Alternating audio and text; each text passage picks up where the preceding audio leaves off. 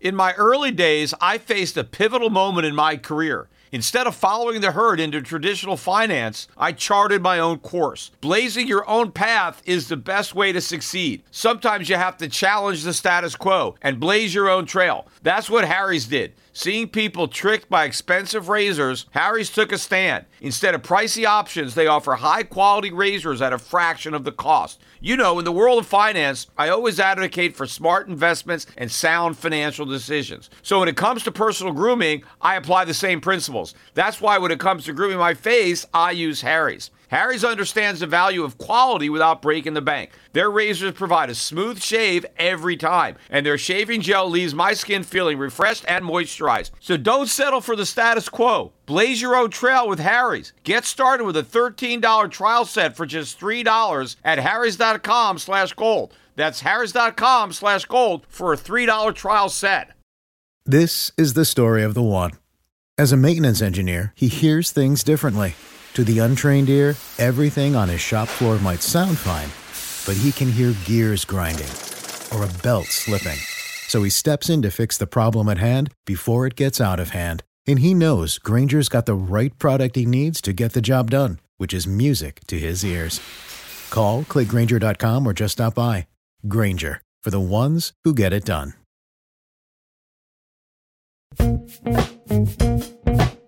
The Peter Schiff Show. Well, as I thought in my last podcast, when the Federal Reserve issued its press release yesterday afternoon at 2 o'clock, Janet Yellen did not give the markets the lifesaver they were hoping for. In a way, it was almost as if she threw them an anchor instead, because the Dow Jones ended up falling about 200 points as a result of the disappointing Fed statement. It was dovish, but just not quite dovish enough to help the market. And even though the Dow recovered about half those gains today, Dow was up about 125, I think the market is still on the defensive, given the fact that Janet Yellen still did not really veer from the projected path of rate hikes, even though the Fed went out of its way in its statement to say that the tightening would be very gradual and that rates would still be very low for a long time. And the Fed did reiterate that is going to continue reinvesting all of the maturing bonds so that the balance sheet will not shrink at all. They will continue to reinvest interest and principal payments, meaning the balance sheet will in fact grow because the interest payments are also reinvested, not just the dividends. So it's still QE, just a much more slimmed down version. But again, I do expect full-blown QE4 to come certainly before the November election. But I do believe that this is the first step in the direction of a reversal of policy. Because what Janet Yellen did in fact say is she acknowledged that economic growth had slowed last year. And in fact, it is slowing more at the end of last year. We'll see that when we get the first look at the fourth quarter GDP tomorrow. But I think that economic slowdown is continuing here in 2016. So she acknowledged the economy was slowing. They also said that they were monitoring the situation in the global markets and in the financial markets. So they're monitoring it. Obviously, they can't like what they're monitoring, right? And they're going to take into consideration the effects that they believe that might have on economic growth, inflation, and employment. Now, obviously, the effects on economic growth and employment are going to be negative, right? The reverse wealth effect. The Fed puts a lot of stock in the wealth effect. Well, it's a two-edged sword. Also, Janet Yellen did mention, or the statement did mention, that they are still targeting the 2% inflation, but that they're not quite there. And so they also left that open that, well, you know, we're not really at the 2% yet. And so they expressed some concern that they might not meet that goal. So to me, acknowledging the economy is slowing, going out of their way to mention that they are monitoring what's going on in the financial markets and the global economy, to me, that is a nod in this direction. It's an easing in a way from the rhetoric, but it's not enough. And as I said yesterday, the Fed is going to have to do a lot more than just that subtle suggestion. But for me, I think it was enough to really turn, right? If you look at what's happened to the dollar, The dollar's been weakening, weakened yesterday, it weakened across the board again today. Oil prices have moved up a bit. I mean, gold stocks have actually done a little bit better than gold the last couple of days. Although gold and silver were both hit today. Gold was down about 10, 11 bucks. Silver down maybe almost 30 cents. There was a huge sell order that came in early in the morning and just knocked the markets down in about a minute, which has been typical. I mean, that happens. Maybe somebody didn't really want the price to move up today because it looked like the metal was poised to continue to move higher. We got through, I think, 11.25 yesterday on the price of gold. And so still making some good progress ever since the Fed hiked rates. But we'll see what happens tomorrow when we get the GDP. But one of the reasons it looked like today was going to be a big day for gold, or should have been, was the economic news that came out early this morning on durable goods for December. Horrible, horrible number. And this is going to go into the fourth quarter GDP. But they were looking for a plus 0.2. Right, 0.2% increase in durable goods. And that was following a 0% gain in November. So November was 0, and they were looking for a slight improvement to up 0.2. Instead, number one, they revised November 0 to minus a half. And then instead of improving 0.2, we dropped 5.1. Huge decline. I mean, you got to go back to the 2008 financial crisis to find a durable good number that bad. And, it gets worse when you look at, the details. You strip out transportation. They were looking for 0. Instead, we got minus 1.2. And on top of that, they took last month's minus 0.1 and they made it minus 0.5. And the worst one is probably core capital goods. That last month was down 0.4. I'm not sure what they were looking for this month, but we got minus 4.3, and they revised last month's from minus 0.4 to minus 1.1. And year over year, capital goods down 7.5%. Huge decline year over year. And in fact, the decline for November year over year was revised upwards from minus 1.8 to minus 2.5. So this is a really bad number. So given this number, and the Fed's statement yesterday that was more, a bit more dovish than the last time they released something, I would have thought that gold would have built on its momentum, but for that big sell order that happened real early in the morning. And I think it started in silver, and then it bled over into gold. But I think, the gold stocks held up pretty well today. In fact, many of them were positive for most of the day, despite the big drop in gold. So I think that we're going to get a good rally tomorrow if we get a weak GDP number, which, now a lot of people are looking for a weak number, right? The consensus is now down to about 1%, so which is pretty bad. But I think whatever number we get, it's going to be revised lower. So I think it's going to be weaker than whatever we get. And I think ultimately, by the time they finish doing all the revisions, I would expect the fourth quarter to be a negative number, and that the fourth quarter of 2015 was the beginning of this greater recession that we're in now. And, I think the Fed is probably very disappointed in the reaction to their statement in the markets, because they clearly were worried about the markets. But they're trying to walk this fine line because they don't want to lose their credibility. They don't want to immediately say they're going to raise rates, and they don't want to say it's because of the market. I think what they want is they want to get some economic data. They want to see a increase maybe in unemployment rate or some real weak GDP numbers so they can pretend that they're changing their policy based on the economy, not on the markets. But I think the only effect that their policy had was on the markets. It didn't really have any effect on the real economy. The real economy has been a disaster the whole time. It's just that the Fed refuses to acknowledge that because they don't want to admit what they're doing is not working. Now, I wanted to talk about this article that I put up on my Facebook page. And it was an article, a Bloomberg article. And of course, Bloomberg always comes up with, some of the worst articles on economics. I mean, you really have to flunk a course in economics to get a job as a writer for Bloomberg. But this is a story about the inflation problem in Australia and how it's been solved. Now, normally, if you read an article about an inflation problem, you would think, oh, they must have a lot of inflation, and they solved the problem because now they brought the inflation rate down. It's actually the opposite. The inflation problem that the article is writing about is that there wasn't enough of it. That was their problem. See, inflation was too low. And the problem's been solved because now it's higher. Hey, great news. And of course, they blame it on the big drop in the Australian dollar, which means all these imported prices are higher. So now Australians have to pay more for all the goods that are being imported. And so this solved their problem. And now inflation is higher. And it's about, hey, this is a lucky break. This is great news for the Reserve Bank of Australia. You know, they're not dealing with the inflation problem that so many other central banks have because they have the inflation. The other central banks don't have inflation, so they've got the problem, right? They've got it bass backwards. You know, but can you imagine, so if you just take out the word inflation, the problem was that the cost of living was rising too slowly. And now the problem is solved because the cost of living is rising more rapidly, and this is good news.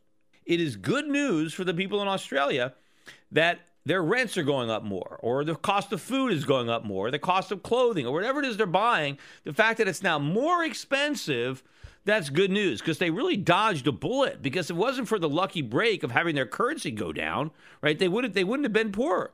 That being poorer is good. Being able to afford more things, that's bad. And, you know, when my father wrote his book, The Biggest Con, and I know many of you ordered that book, and it's a fantastic book, and I'm pretty sure we're out of them, so there's no more I don't have any more to sell.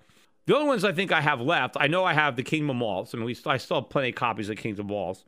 You can order that book at Shift Books. And we still have some copies of The Federal Mafia, believe it or not. So if you haven't got that one, that's the book that my father wrote that was banned. So we still have some of those. But I'm pretty sure all the rest are gone. But anyway, you go to shiftbooks.com to look at the books that I have from my father. But in The Biggest Con, he wrote about inflation. And he basically said that to the Keynesian economist, they worship inflation as if it's a god, right? Because inflation is the answer to every problem as far as a Keynesian is concerned. But he said that they don't want to actually speak the name of their Lord, right? That they refuse to say inflation, right? But what they do is they use other ways to describe inflation without saying it's inflation. So, for example, if the Keynesian thinks we need more inflation, what they'll say is we need to stimulate the economy. We need to ease credit. We need to expand credit. We need to expand the money supply. We need to prime the pump. We need to increase the deficits. I mean, all these things basically boil down to printing money, which is inflation. And my father actually had a word for it. He called it a zig, right? And so what a zig is whenever a economist or a politician was describing inflation and saying how the solution to this problem was to create inflation or more inflation, but he couched it in some other language where he didn't actually use the word inflation, but basically described something that would basically be inflation, like expanding the money supply or expanding credit or whatever. He called it a zig. The economists back in the 60s and 70s didn't want to say inflation. And the reason was the people knew back then that inflation was bad. So if a Keynesian economist's solution to a problem was, let's create some inflation, the public would be like, what are you kidding? Why would we want inflation? I mean, why do you want to solve our problem by making a bigger problem, right? Everybody knew inflation was bad back in the 60s and 70s, right? But now that we've got so many more people in college, right, these government schools, they don't know. Because while the politicians or the economists back in the 70s didn't want to say the name inflation, right? They wanted to keep it quiet. Now that they're not even embarrassed about it. The politicians come out or the economists come out and they say, we need inflation. We need more inflation. We've got to create inflation. We got to increase the inflation rate. Nobody would have said something that dumb in the 70s because they knew the public wouldn't have bought it. So they had to hide it. They had to hide their love for inflation. They had to worship that God in secret by coming up with all kinds of euphemisms to describe what they were doing in a way that the public didn't realize that it was just another name for inflation. But now, I guess we're all so stupid, we've all been so dumbed down that they don't have to hide it. They can come right out of the closet and they can say, we need inflation. Inflation is our God and that's who we worship and we need more of it. And everybody is convinced. And so you can write articles like this in Bloomberg congratulating Australia for having more inflation.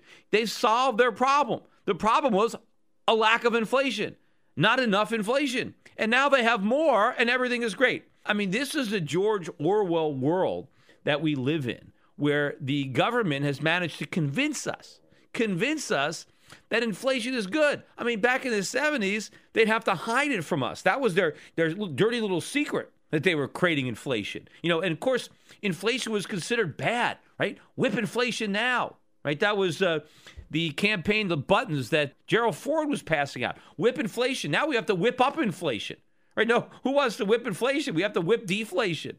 Right? And the way it was measured back in the day, when Nixon imposed wage and price controls, inflation was 4%. So 4% inflation was considered so bad that the government would have to impose price controls. I mean, you're talking about something that this is, emergency measure. Of course, it was unconstitutional and the price controls don't work. But you better believe inflation was a big problem for Nixon to try to, impose mandatory wage and price controls across the country. How much lower? I mean, according to even the government, year over year inflation, the way the government measures it, is 2% year over year CPI. So it's halfway to the 4% that was so bad that we needed wage and price controls. So the people understood that inflation was a bad thing. But now the government's got everybody convinced that it's a great thing. But of course, from the point of view of a debtor, inflation is always good. If you have a lot of debt, you want to inflate it away. And so now the government has much more debt than it did back in the 1970s. And so they're more desperate for inflation. But the fact that they have dumbed down the public into now accepting that inflation is now a good thing, that it's not a bad thing, right? And so the job of the central banks is not to fight inflation, but to create inflation. Now, of course, they pretend that if inflation ever got too high, well, they would do something about it. But that's part of the bluff, because they can't do anything about it. Certainly not the Federal Reserve. What would the Federal Reserve do? What if inflation did spike up the way the government measures it to 4 or 5%? Would they do anything? No. What are they going to do? Are they going to jack up interest rates to 6 or 7 or 8%? Of course not. They can't do anything. So the only thing they can really do is continue to put out bogus inflation statistics. Because if they ever showed that inflation was above their target, and then they didn't do anything to bring it back down because it's impossible, because they would prick the bubbles. I mean, imagine what would happen to the housing market, to corporate sector with all the debt they have. What would happen to the government itself if the government had to pay a higher rate of interest on the enormity of this $19 trillion national debt and rising? And in fact, the budget deficits now have just taken a big turn higher, and that trend's going to continue. And I think already Barack Obama might have doubled the national debt since he was sworn in. And I pointed this out. I mean, we doubled the debt, doubled it, right? That means we added as much debt under Obama as we did from George Washington to George W. Bush. And of course, if this continues, the next president is going to double the 19 trillion. To what, 40 trillion? I mean, that's impossible, right? So there has to be a crisis somewhere along the way. There's no way we can continue on this trajectory, but we have to continue on this trajectory in order to prevent everything from imploding. That's the problem. The bigger the debt, the bigger the economy is based on debt, the more debt we need to sustain the growth. So we have to be able to grow this thing on that trajectory, which is impossible, which is why it's all going to come to an end. The only hope the government has is inflation. That's all they could do is try to inflate everything so that the numbers go up, so that the debt comes down relative to the larger economy, but only in an inflationary sense. It's not real economic growth, but they've got to make prices go up. So they've got everybody convinced that inflation is a good thing. But the crisis that's going to come, ultimately, the dollar crisis is going to come when the Federal Reserve has to allow inflation well above their 2% target, and they do nothing to rein it in.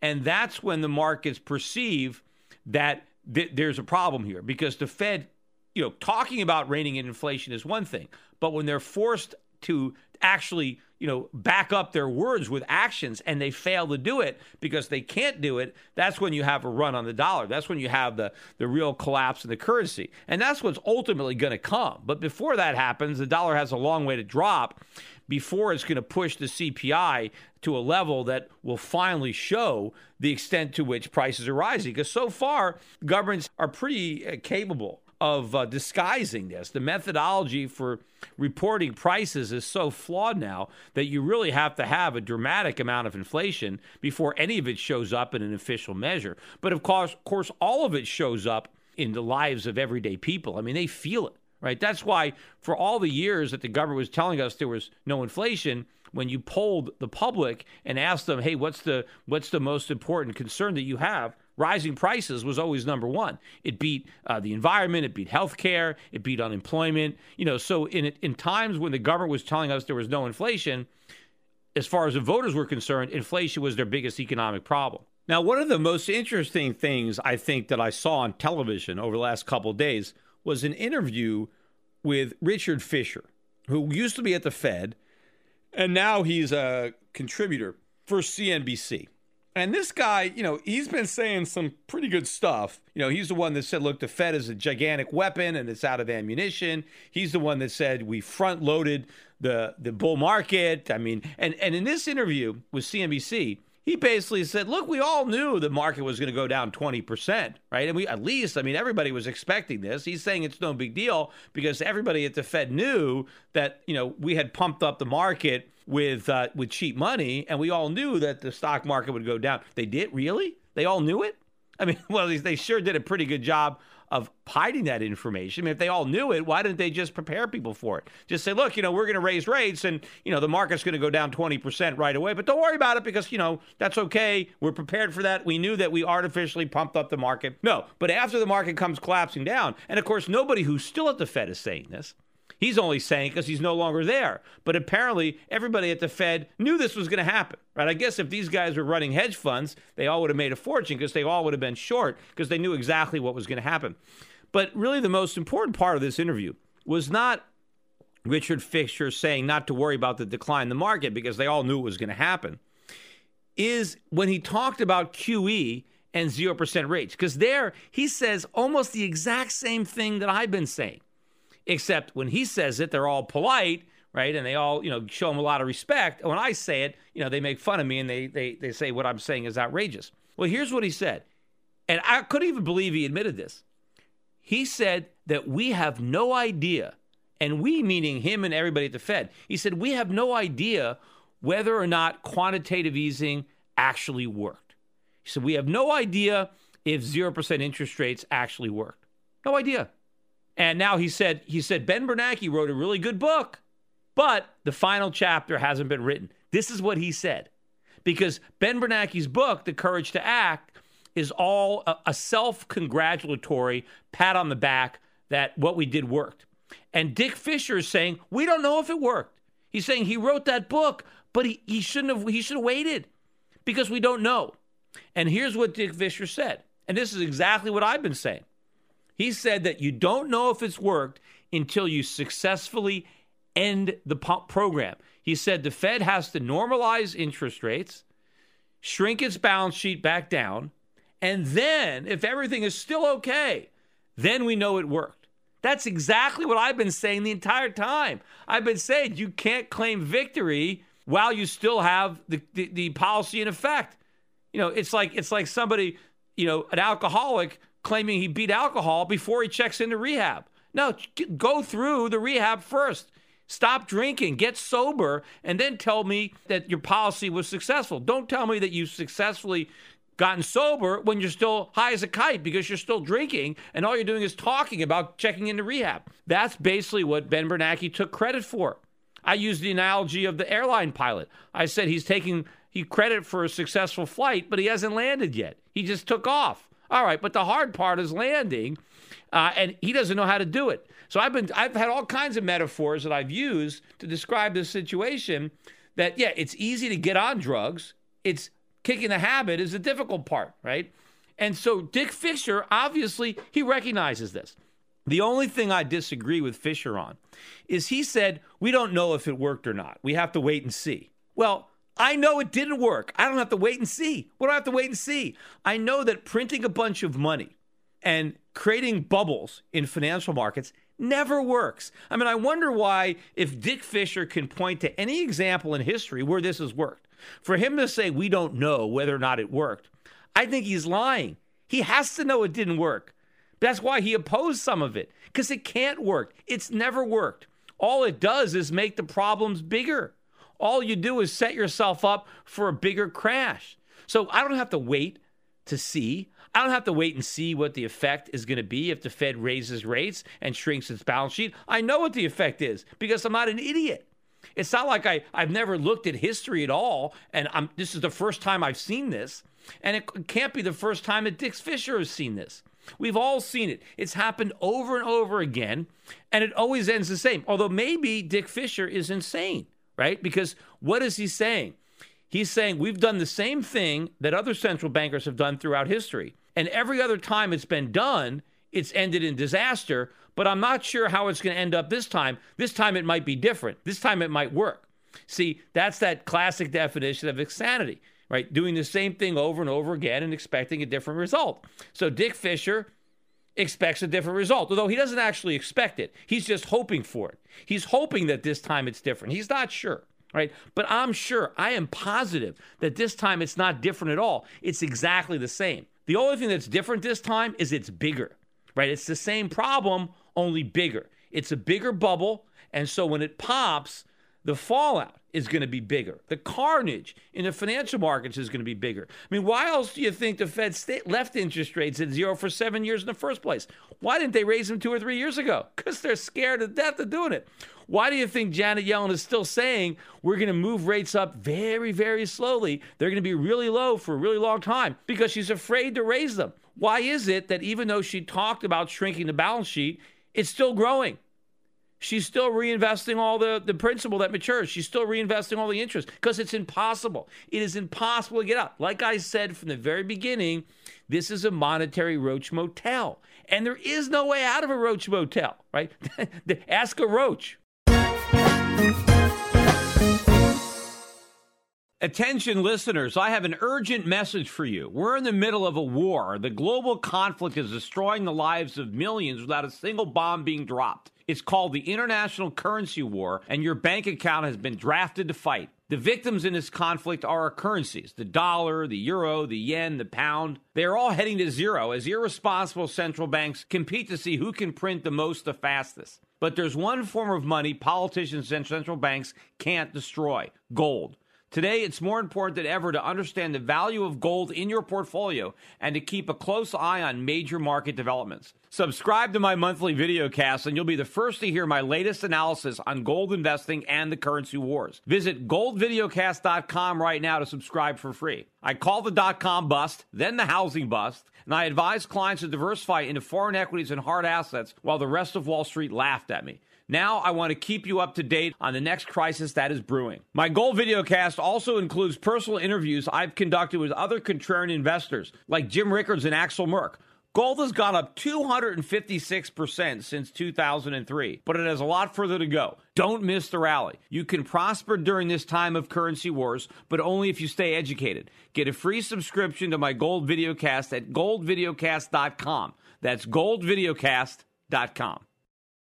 There's so much factually incorrect information and underreporting by legacy media today. Shouldn't there be truth in media? Well, there is. Truth in Media. Recently, a novel thought is now a reality with truthinmedia.com. Led by award-winning journalist Ben Swan, truthinmedia.com is the source for uninfluenced, reliable, fearless news, where journalists pursue real questions, not conspiracies. Make truthinmedia.com your default browser's homepage today and get breaking news and commentary that speaks the truth to power. It's also where you can tune into the Peter Schiff Show every week. Visit truthinmedia.com today. That's truthinmedia.com. Access the Truth in Media RSS feed by visiting truthinmedia.com/feed.